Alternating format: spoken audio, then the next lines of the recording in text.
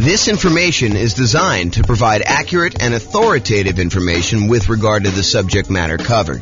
It is offered with the understanding that the presenters are not engaged in rendering legal, accounting, or other professional services.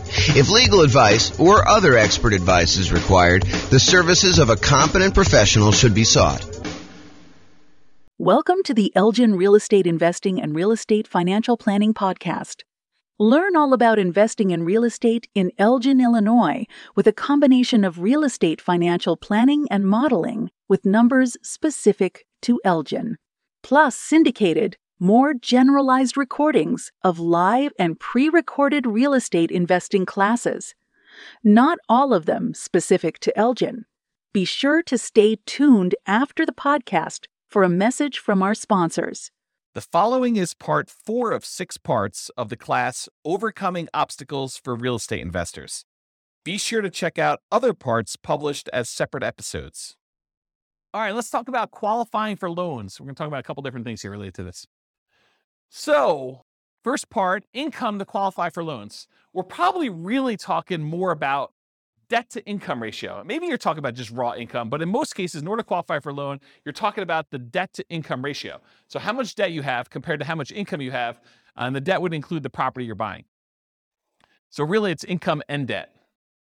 Bring in a partner that has the income to qualify for loans. For example, you could do a straight up partnership, or maybe you're doing nomad by proxy where you're having mom and dad have you move into the property, or maybe you're the one that's kind of able to have someone else move into the property. In order to do that, maybe you're using some of their income. Creative financing. So all the different creative financing strategies that don't require you to qualify, things like buying properties subject to, or buying properties on a lease option, or getting owner financing. A lot of these do not, just like by law, like it's not by law, but by like the way that the company does business, like the banks, they're not going to require a debt to income kind of qualification thing. You're dealing with an individual seller and it's all negotiation. Some will, but a lot of them will not. So all the ones that do not require income qualification, like those. You can improve or change your job. So you do that in order to help qualify for loans. You can use a side hustle in order to increase your income. It's usually going to take a little while for the side hustle to count. Do you remember, Austin, how long it takes for a side hustle to count whether you can qualify for a loan?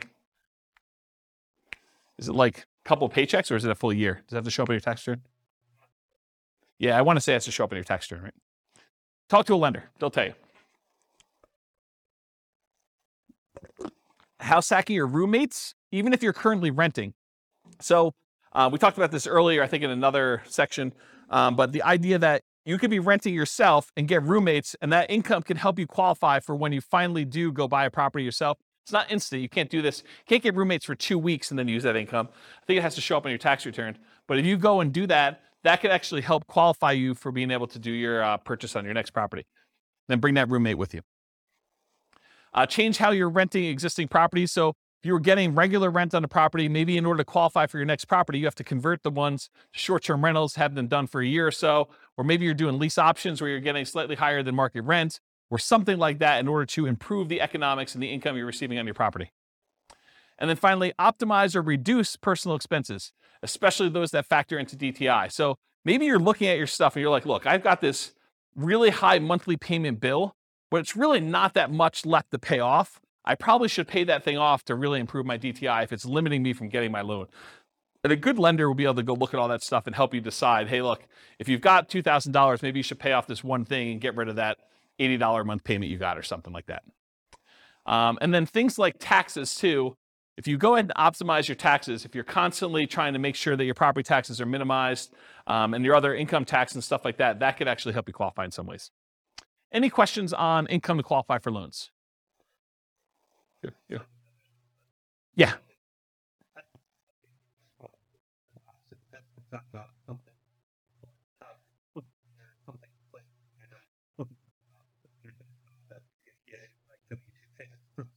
Oh, so if it's W-2 payments, you can count right away?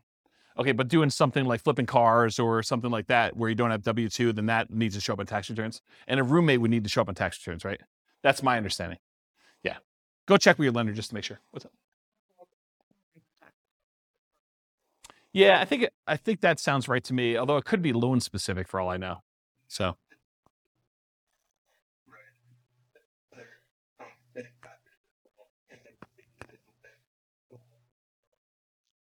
So what was set off, Mike, is there could be bank overlays and there could be, what do you call it, compensating factors?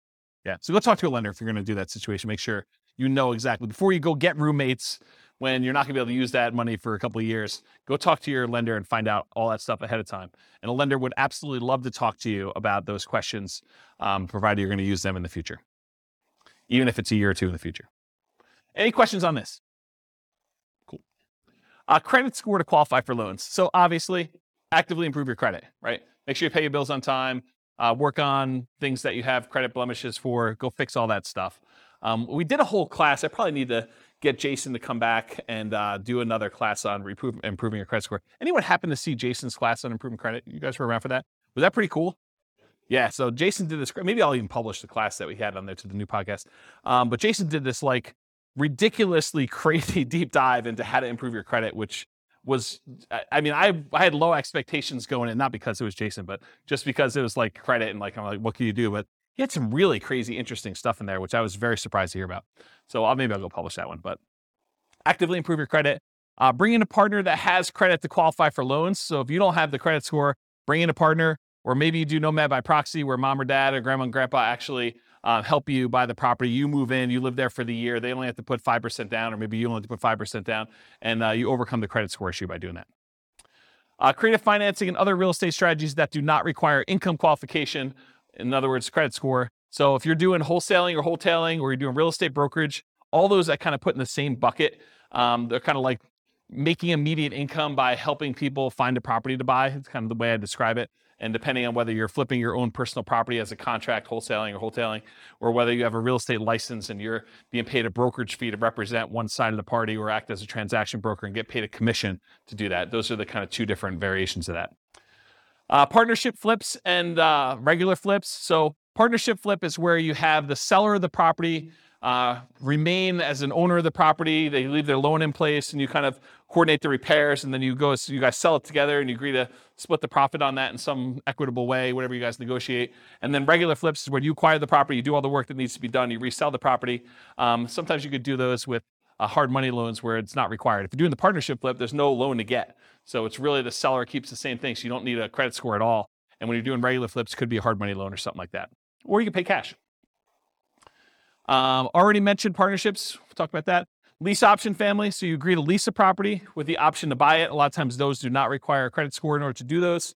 Owner financing. And by lease option family, I mean lease option, lease purchase, rent to own, all those things in there, that kind of family thing.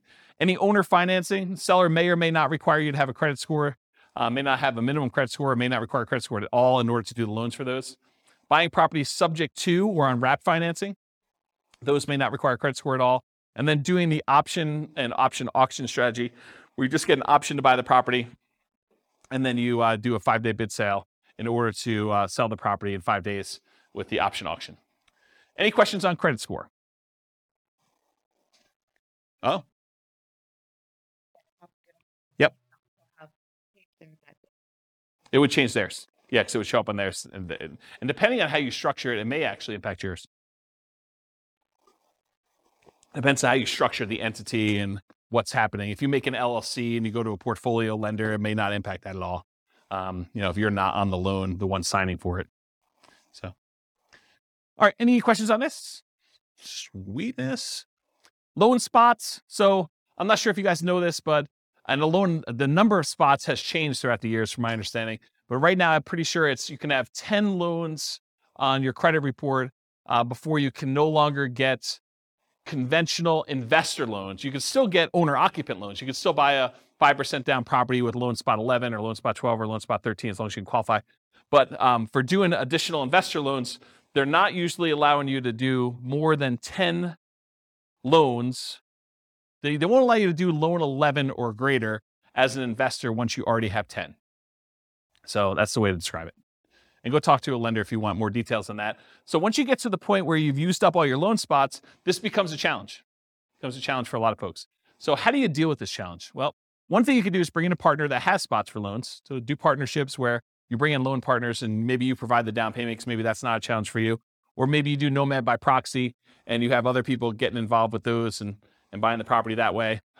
You could get portfolio loans. So this is the solution I think a lot of investors go to. They'll go to a a local bank that does portfolio loans, that they're not doing conventional financing, they're keeping the loans on their books, and they will allow you to do loans.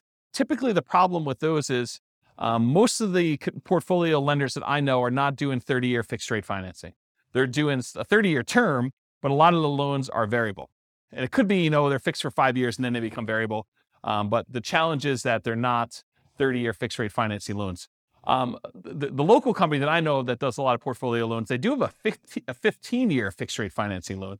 So you can get 15 years with fixed rate, but then the cash flow on a 15-year fixed rate financing loan usually is much worse because your shortened amortization period really impacts your cash flow on that.